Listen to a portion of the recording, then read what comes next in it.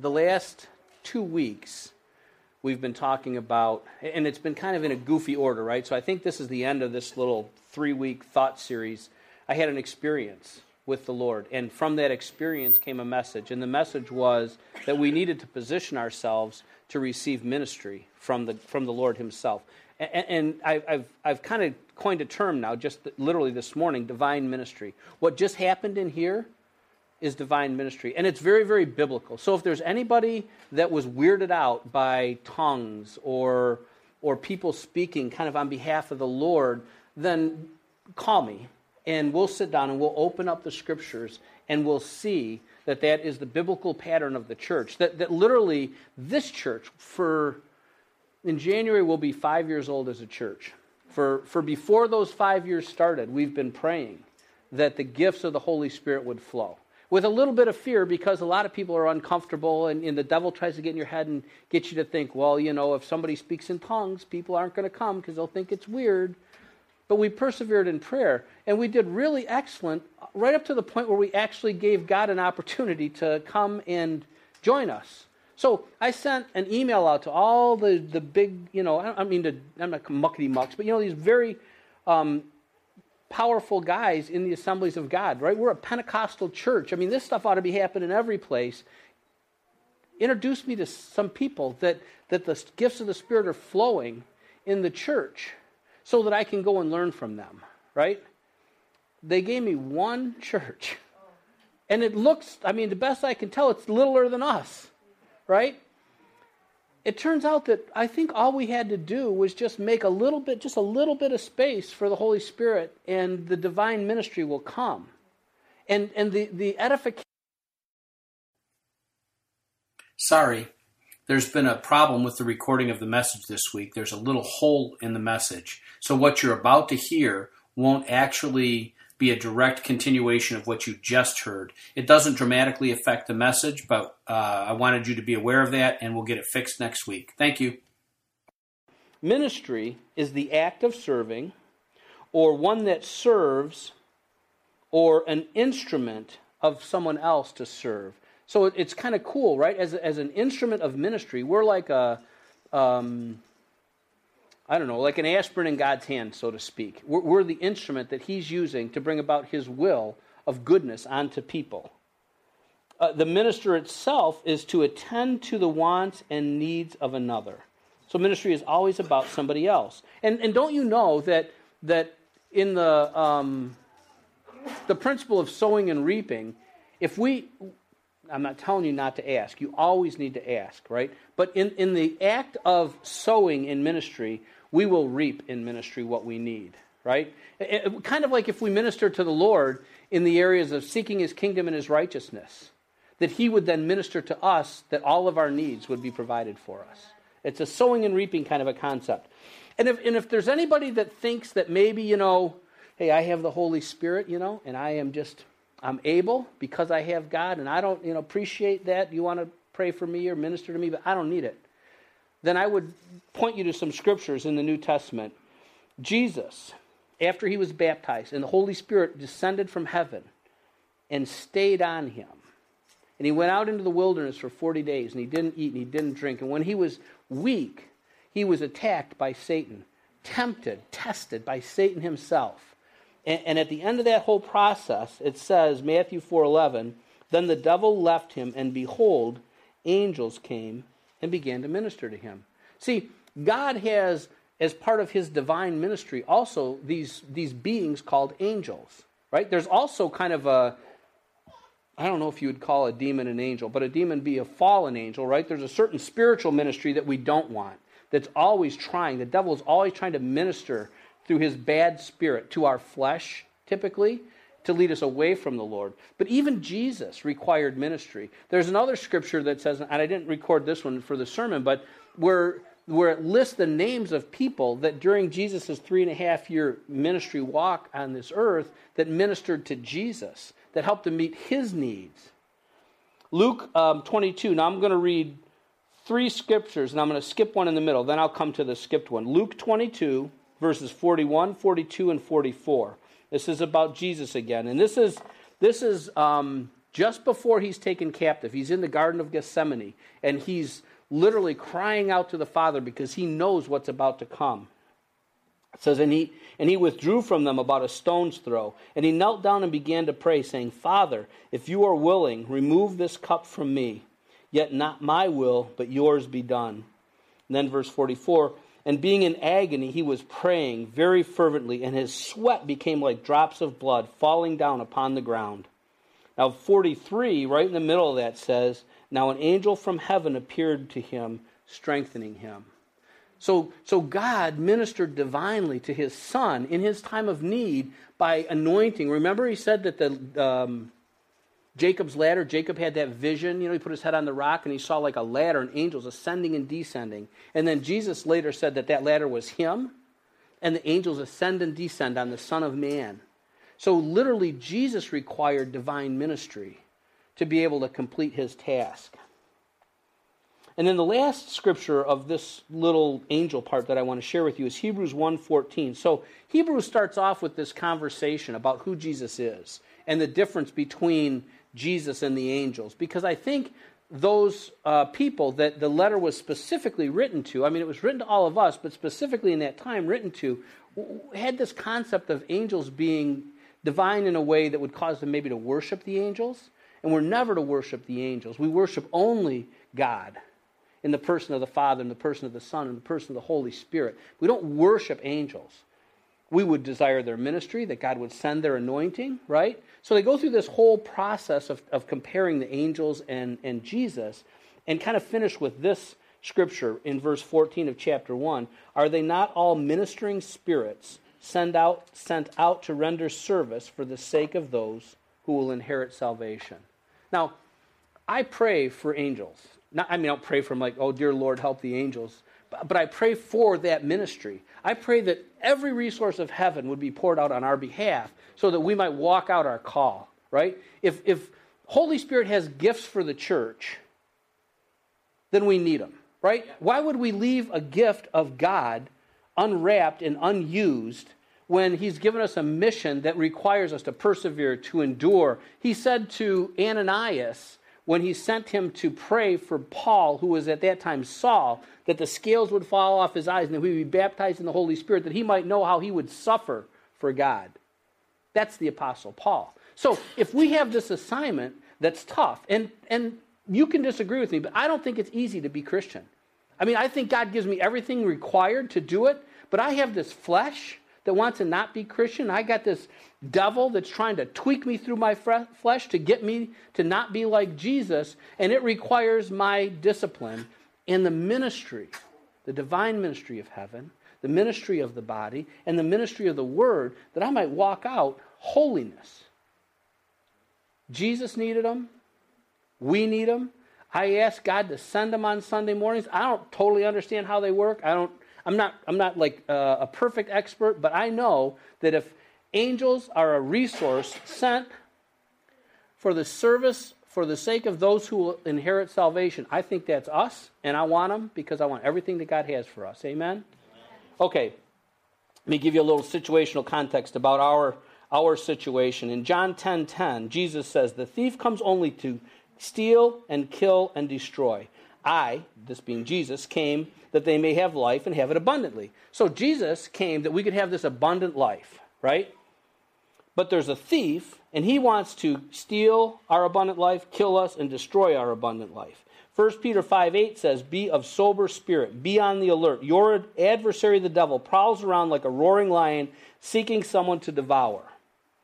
So here we are, about this abundant life that Jesus has purchased for us. He came that we might have it. But here's this devil in all of his demon resources trying to steal, kill, destroy, prowling around looking for whom he might devour. And see, he's good at what he does. Relative to the Holy Spirit here with us, in us, it says that he that is within us is greater than he that's in the world. So it's not like it's a fair fight between the Holy Spirit and the devil. But it requires that we actually have and access the truth that's in the Holy Spirit, that we might overcome the schemes of the devil. So the context that I want you to understand is that there is somebody that is absolutely hell-bent on you not getting to heaven, absolutely hell-bent on you not walking out all of the deeds, all the good works that God prepared for you before the foundations of this world, and that we need all the resources of heaven that we might actually walk that narrow path and serve him in truth. 1 Corinthians 10:13, no temptation has overtaken you, but such as is common to man. And God is faithful, who will not allow you to be tempted beyond what you are able, but with the temptation will provide the way of escape also, so that you will be able to endure it. So, despite the magnitude of the struggle, we need to know that we're not the only one. The devil will want us to think that it's just me. Nobody else struggles how I struggle. I'm the only one with these bad thoughts. I'm the only one that stumbled in this way. It's not true. There is no issue that you struggle with that's not common to man. You're not the only one. That God is aware. If he wasn't aware, then he wouldn't be measuring what he's allowing in each and every one of our lives. He's constantly aware of the struggles and the trials and the tribulations because he's measuring them. He's pulling back on the reins. If it looks like it's going to be more than we can stand, he's not allowing that to happen. He will not allow more to come to us than that which we can endure. And he's giving us a way of escape that we may endure. There's always an answer. Now, see, the thing that you got to understand is sometimes the way that we endure is each other.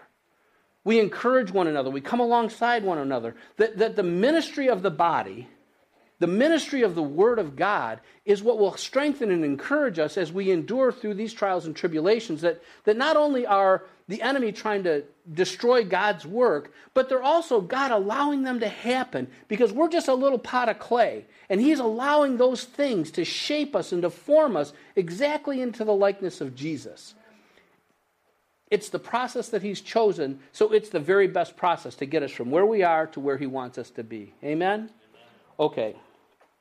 I guess the last contextual thing I would say is 1 Corinthians 12, verses 18 and verse 27. But now God has placed the members, each one of them, in the body just as he desired. And then verse 27, now you are Christ's body and individually members of it. So you have to understand that there are no lone wolves. Everybody is a part of the body. And I was going to read almost all of 1 Corinthians chapter 12, where he talks about spiritual gifts, and he talks about our placement in the body, and he talks about how some parts seem to be less honorable than other parts, but the body gives more honor to the less honorable parts, and that the most honorable, the ones that would seem to us most desirable, I wish I was that gift, is given less honor because they get it just by where they're kind of been placed. So what he's saying is that we are part of a body. All of us are part of a body. And if you read 1 Corinthians 12, you see that he's given us gifts. And all the gifts are necessary. No part of the body or the body does not function the way it needs to function if any part of the body is excluded. All of us have to be like this in order for God's will to be fully manifest. For us to be a city on a hill, the light of the world, the salt of the earth, requires that we understand we all have a role to play. And the role that we have is the role that God designed for us. So if I'm trying to be, spiritual gift something pat, because it just seems so attractive to me, but it's not the way that God's designed me to be, I'm always going to be uncomfortable, and I'm never going to be fully functional because I'm trying to be something that I'm not. I need to understand how God's placed me. I need to ask for the fullness of his gift to be manifest through me in connection with the body so that we can be really effective in our ministry for God. Okay, so there's some connection I want you to make, and that is that ministry leads to endurance, or it facilitates endurance. Endurance facilitates salvation. Consider it all joy when you face trials of many kinds, for the testing of your faith develops endurance or perseverance. And perseverance must finish its work, that you might be complete and mature and lacking nothing. So there's this function of endurance that leads ultimately to the one who endures to the end will be saved, up to our ultimate salvation, that works the process of our sanctification unto holiness in this world right now, that requires the ministry of the body that it would play itself out properly. If I try to be everything that God has called me to be, without your help, it won't happen because he hasn't designed me to be able to do that. And the same is true for you. Okay, so what does ministry require of us? These are some words, and I'm going to read you some scriptures fairly quickly, but I want you to hear the places where these words connect with these scriptures so you get a sense for the requirement that ministry has on us. Ministry requires connection and relationship. Right? Circles are a big deal. That's why we have to be in circles. You can call them whatever you want. You can call them coffee times or prayer meetings, or it doesn't really matter what you call them. We just call them circles. It's times when the body gets together. It requires that we're connected and related to one another. Ministry requires compassion. Ministry requires prayer and intercession. Ministry requires transparency. And that's a big deal. Ministry requires service. Ministry requires humility. Ministry requires preparation. See, you can't minister truth unless you're prepared to minister truth, because if you never read your Bible, you don't know what truth is. You have a wisdom, but it's probably not the wisdom that comes from heaven. It's probably earthly wisdom, which is demonic. So being able to minister requires preparation. It requires courage. It requires faith. It requires truth, and it requires character. Let me read you some scriptures. Romans 12:15. Now these are instances, pictures of ministry, what it looks like. Rejoice with those who rejoice and weep with those who weep. 1 Corinthians 12:26. And if one member suffers, right, he's talking about the body here, all the members suffer with it. If one member is honored, all the members rejoice with it. I love this scripture. Luke 22:31 through 33. This is Jesus speaking to Peter. Simon, Simon, Simon, behold, Satan has demanded permission to sift you like wheat, but I have prayed for you that your faith may not fail. See, remember now, Jesus, when he came, he was God and he was man. And in his walk on earth, that he would take the authority over this planet back from Satan, he couldn't achieve that as God. He had to achieve it as man, because a man gave it away, a man had to get it back. So Jesus, although he didn't have original sin, right? He was conceived by the Holy Spirit. He was a man, not accessing his divine abilities, full of the Holy Spirit. So when he says Satan has demanded permission to sift Peter, it's because he got a word of knowledge, a spiritual gift from heaven that made him aware. And his ministry response to that word of knowledge was to pray for Peter, that his strength wouldn't fail. Whatever it was that I'm going beyond what I truly understand, but whatever it was that opened the door, that gave Satan the permission to demand to sift him like wheat, Jesus' prayer is what covered that thing that exposed him. His ministry was actually prayer on behalf of Peter, because he got a word of knowledge, which is a gift of the Holy Spirit. Shabbat. Dabadoo. James chapter 5, 14 through 16. Wouldn't you know this is the day I would do Shabbat Dabadoo? All right, back on task. James 5, 14 through 16. Is anyone among you sick? Then he must call for the elders of the church, and they are to pray over him, anointing him with oil in the name of the Lord. And the prayer offered in faith will restore the one who is sick, and the Lord will raise him up. And if he has committed sins, they will be forgiven him. Therefore, confess your sins to one another and pray for one another so that you may be healed. The effective prayer of a righteous man can accomplish much. So there's so much in this little short course of Scripture here, but it's all about ministry. It's all about anointing that God has given elders in the church to pray in faith that people would get healed. Now, if the devil's telling you, well, that's how come when I pray people don't get healed because I'm not an elder in the church, you got to go back and let Scripture interpret Scripture, because in Mark chapter 16, Jesus says that those who believe are going to heal the sick.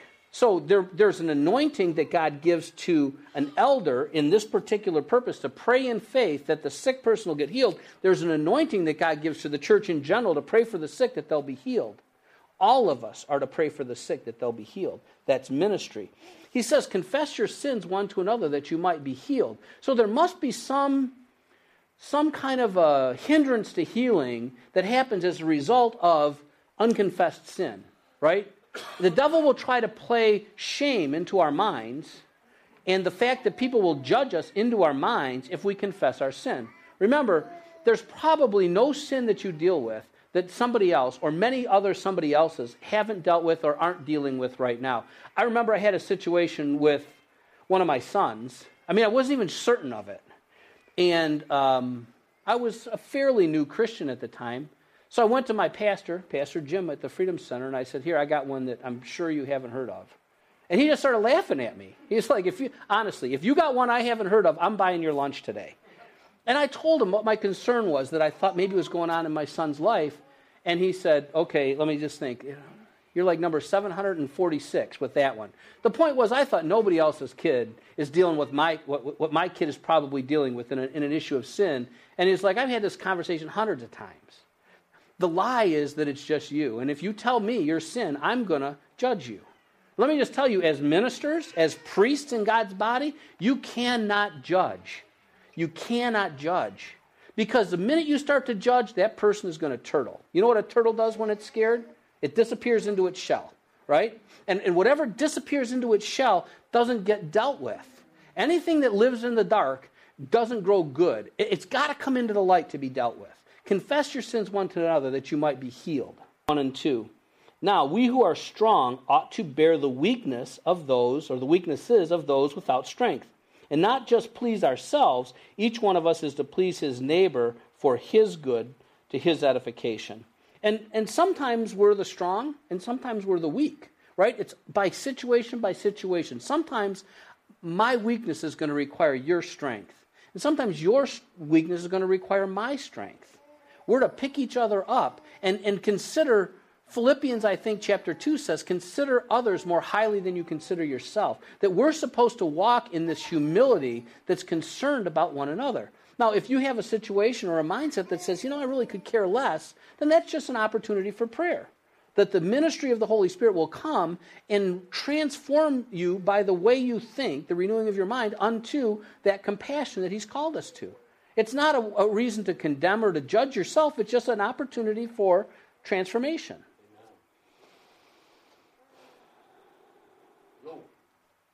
Galatians 6, 1 and 2, brethren, if anyone is caught in any trespass, you who are spiritual, restore such a one in a spirit of gentleness. Each one, gentleness. Well, I'm not sure if I got poked in the eye there, or that was just... But if anyone is caught in any trespass, you who are spiritual, that means you that have the Holy Spirit, restore such a one in a spirit of gentleness, each one looking to yourself, so that you too will not be tempted. Bear one another's burdens, and therefore, or thereby, fulfill the law of Christ. 1 Thessalonians 5:14. We urge you, brethren, admonish the unruly, encourage the faint-hearted, help the weak, be patient with everyone. Hebrews 10:23 through 25. Let us hold fast the confession of our hope without wavering. I mean, he's saying, you got to get a good grip on your confession. Don't waver in your confession. You got to hold fast. It's another endurance kind of a word that he's using. Let us hold fast the confession of our hope without wavering, for he who promised is faithful. And let us consider how to stimulate one another to love and good deeds, not forsaking our own assembling together, as is the habit of some, but encouraging one another, and all the more as you see the day drawing near. So we, as a body, have to be conscious of stimulating one another, of encouraging one another to love and to good deeds, because sometimes we don't feel like being very loving. And sometimes we don't feel like doing good deeds. And sometimes our flesh gets really, really strong. And then someone needs to come alongside and encourage and stimulate love. Speak the truth to me so that I can go and release love someplace else, because I might have fallen into a place where I wasn't doing that. Teresa did that two Wednesdays ago. I was being overwhelmed by a demon. And I was not loving. And we had a thing. I'm trying not to give you too many details because I didn't ask for any permission on this one. And we had a talk, and I was like, Lord, Teresa said, I'm sorry. And I'm like, well, Lord, I'm not really receiving that, because I don't think she really means it. I mean, remember, the demon is really big, right? And so I left the room. And I was having something to eat, and I was reading at the kitchen table. All of a sudden, now I promise you, Teresa was not feeling any better about me than I was feeling about her in that moment. Also, I feel a hand on my head that kind of comes down onto my shoulder. And I could feel love. I could literally feel love. And I turned, our chairs are tall. I turned and I reached around behind her and I pulled her into me and I just started kissing her. And she was kissing my bald head and hugging on me. And I was like, Lord, how did I change so fast? Because usually my flesh wants a little bit of flesh, you know? It's like, okay, let's just see if this is real. I'm going to take a few minutes. You know, you could just serve me a second there. A little more. No, that wasn't enough just yet. I mean, seriously, that's the way my flesh works. It wants more. But it just boom. So I was praying as I was laying in bed that night, and the next morning, and I kept hearing the same thing over and over again. There was a demon that you had opened yourself up to, and you were totally submitted to its will. And Teresa's humility before God, remember, she didn't feel any better about me than I felt about her in that moment. Her humility, her submitting herself to the Lord, caused her to walk out, and literally the demon fled. Submit to God, resist the devil, and he will flee from you. And honestly, he told me, this part was even more humbling for me. He said, the whole thing that you were squawking about was so that you could see your heart. I let Teresa into this situation that she's now suffered for because I wanted you to see your heart that was ugly inside. There was a part that needed to get healed up. So it gave me a place to pray for divine ministry. It made me love my wife so much more because I'm supposed to be the leader. I'm supposed to be the one. And I wasn't because I just didn't. And the Lord was able to move on her, and she was able to come minister to me without a word that literally, I mean, it was like a second, and that whole attitude was gone off of me. I praise you, God. Man, I just thank you for Teresa, too. She's awesome. Oh, that was all on the stop not forsaking your own assembly. There's a point to this. Not that. That was just a Dory trail, but it was a good one. The point is that the isolated Christian is not going to be a strong Christian because you weren't given the ability to be excellent all by yourself. You need the body, and the body needs you. God gave me that vision when I was praying one time. It was Legos. I'm like, Legos? Am I having some kind of a weird, whatever? And God said, no.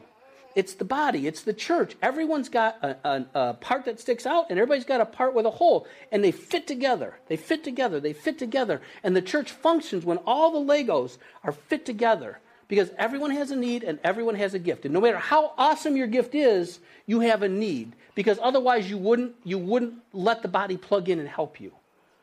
So we have to come together. Let me give you some quick thoughts, and I promise it won't be 4 o'clock when I'm done.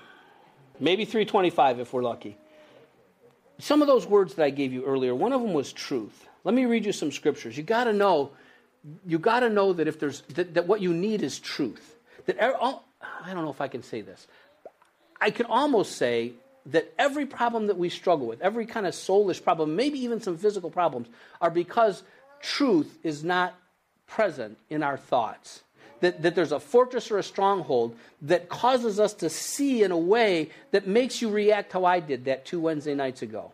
There was something that was a lie in my head that the devil was using to prick my heart that caused me to act wrong, right? Truth is the absolute necessity for us as Christians. So if we're going to minister to each other truth, we got to know truth. John 17:17, sanctify. This is Jesus literally praying to the Father on behalf of the church. Sanctify them in the truth. Your word is truth. Hebrews 4:12, for the word of God is living and active and sharper than any two-edged sword and piercing as far as the division of soul and spirit, of both joints and marrow, and able to judge the thoughts and intentions of the heart. 2 Timothy 3:16 and 17, all scripture is inspired by God and profitable. All scripture is inspired by God and profitable for teaching, for reproof, for correction, for training in righteousness, so that the man of God may be adequate, equipped for every good work. When you minister truth. Don't minister flesh. Don't minister what seems right. The Bible says there's a way that seems right to a man, but its end is death. Only truth leads to life. Jesus is the way. Jesus is the truth. Jesus is the life. You minister his way, his truth unto his life. I had a person come and ask me for prayer one time. It was a lady. And her marriage was struggling. And she said, I don't know what to do. My husband's Christian friends are counseling him to divorce me. They weren't ministering truth to that man. They were ministering demonic wisdom, earthly demonic wisdom, because God hates the divorce. God wants reconciliation. Our ministry, I think it's 2 Corinthians says, is the ministry of reconciliation. You are not ministering reconciliation when your counsel to a man who's struggling is, yeah, just go get yourself a better one. 2 Timothy 4:2. Preach the word. Be ready in season and out of season. Reprove, rebuke, exhort with great patience and instruction. Both ends of ministry require courage and humility. Without courage and humility, I can't confess my sins to you. I have to humble myself in order and be courageous in order to confess my sins so that I might be healed. I can't minister in the Holy Spirit to you in pride or fear. I have to be courageous and trust God that He will speak to me. The words will be given to me. And I have to be humble and not judging anything that I hear. It's probably not Scripture, but by the grace of God go I. You know, I might have your sin if it wasn't for God's grace. You might have my sin if it wasn't for God's grace. I'm not going to think more highly of myself because I'm aware of your stumble. Humility and courage. Okay, this is the last scripture I want to read to you. I want you to hear yourself in this scripture. Ephesians 4:11-16. And He gave some as apostles, and some as prophets, and some as evangelists, and some as pastors and teachers, for the equipping of the saints for the work of service. That word service is translated ministry in other translations. To the building up of the body of Christ, until we all attain to the unity of the faith and the knowledge of the Son of God, to a mature man, to the measure of the stature which belongs to the fullness of Christ. As a result, we are no longer to be children, tossed here and there by waves and carried about by every wind of doctrine, by the trickery of men, by craftiness and deceitful scheming. But speaking the truth in love, we are to grow up in all aspects into Him who is the head, even Christ, for whom the whole body, being fitted and held together by what every joint supplies, according to the proper working of each individual part, causes the growth of the body for the building up of itself in love. So, the close of this 3 weeks of messages is that walking out our faith, walking out living in holiness, becoming from glory to glory into the likeness of Jesus Christ, and then staying in His likeness, isn't easy. If it was easy, there wouldn't be such a call for endurance. There wouldn't be such a call for perseverance. There wouldn't be so many scriptures that said, bear one another's burdens, lift each other up, consider others more important than you consider yourself. Walking out our Christianity to the end, to that day when either Jesus returns or we pass from this life into the next one, requires help. It requires that we be helpers. It requires that we get help. It requires that we be humble and ask for help. We had a circle the other day, and one of the guys was saying, I don't ask Jesus to come unless it's something really important. And I'm like, man, if I got a splinter, I'm asking somebody to pray for me, because I don't want to have a splinter anymore. And it increases the chances of that splinter going away or the pain going away if I ask people to pray for me. I really think you should be more like me than that guy. That God will invade every single need, no matter how big or how small.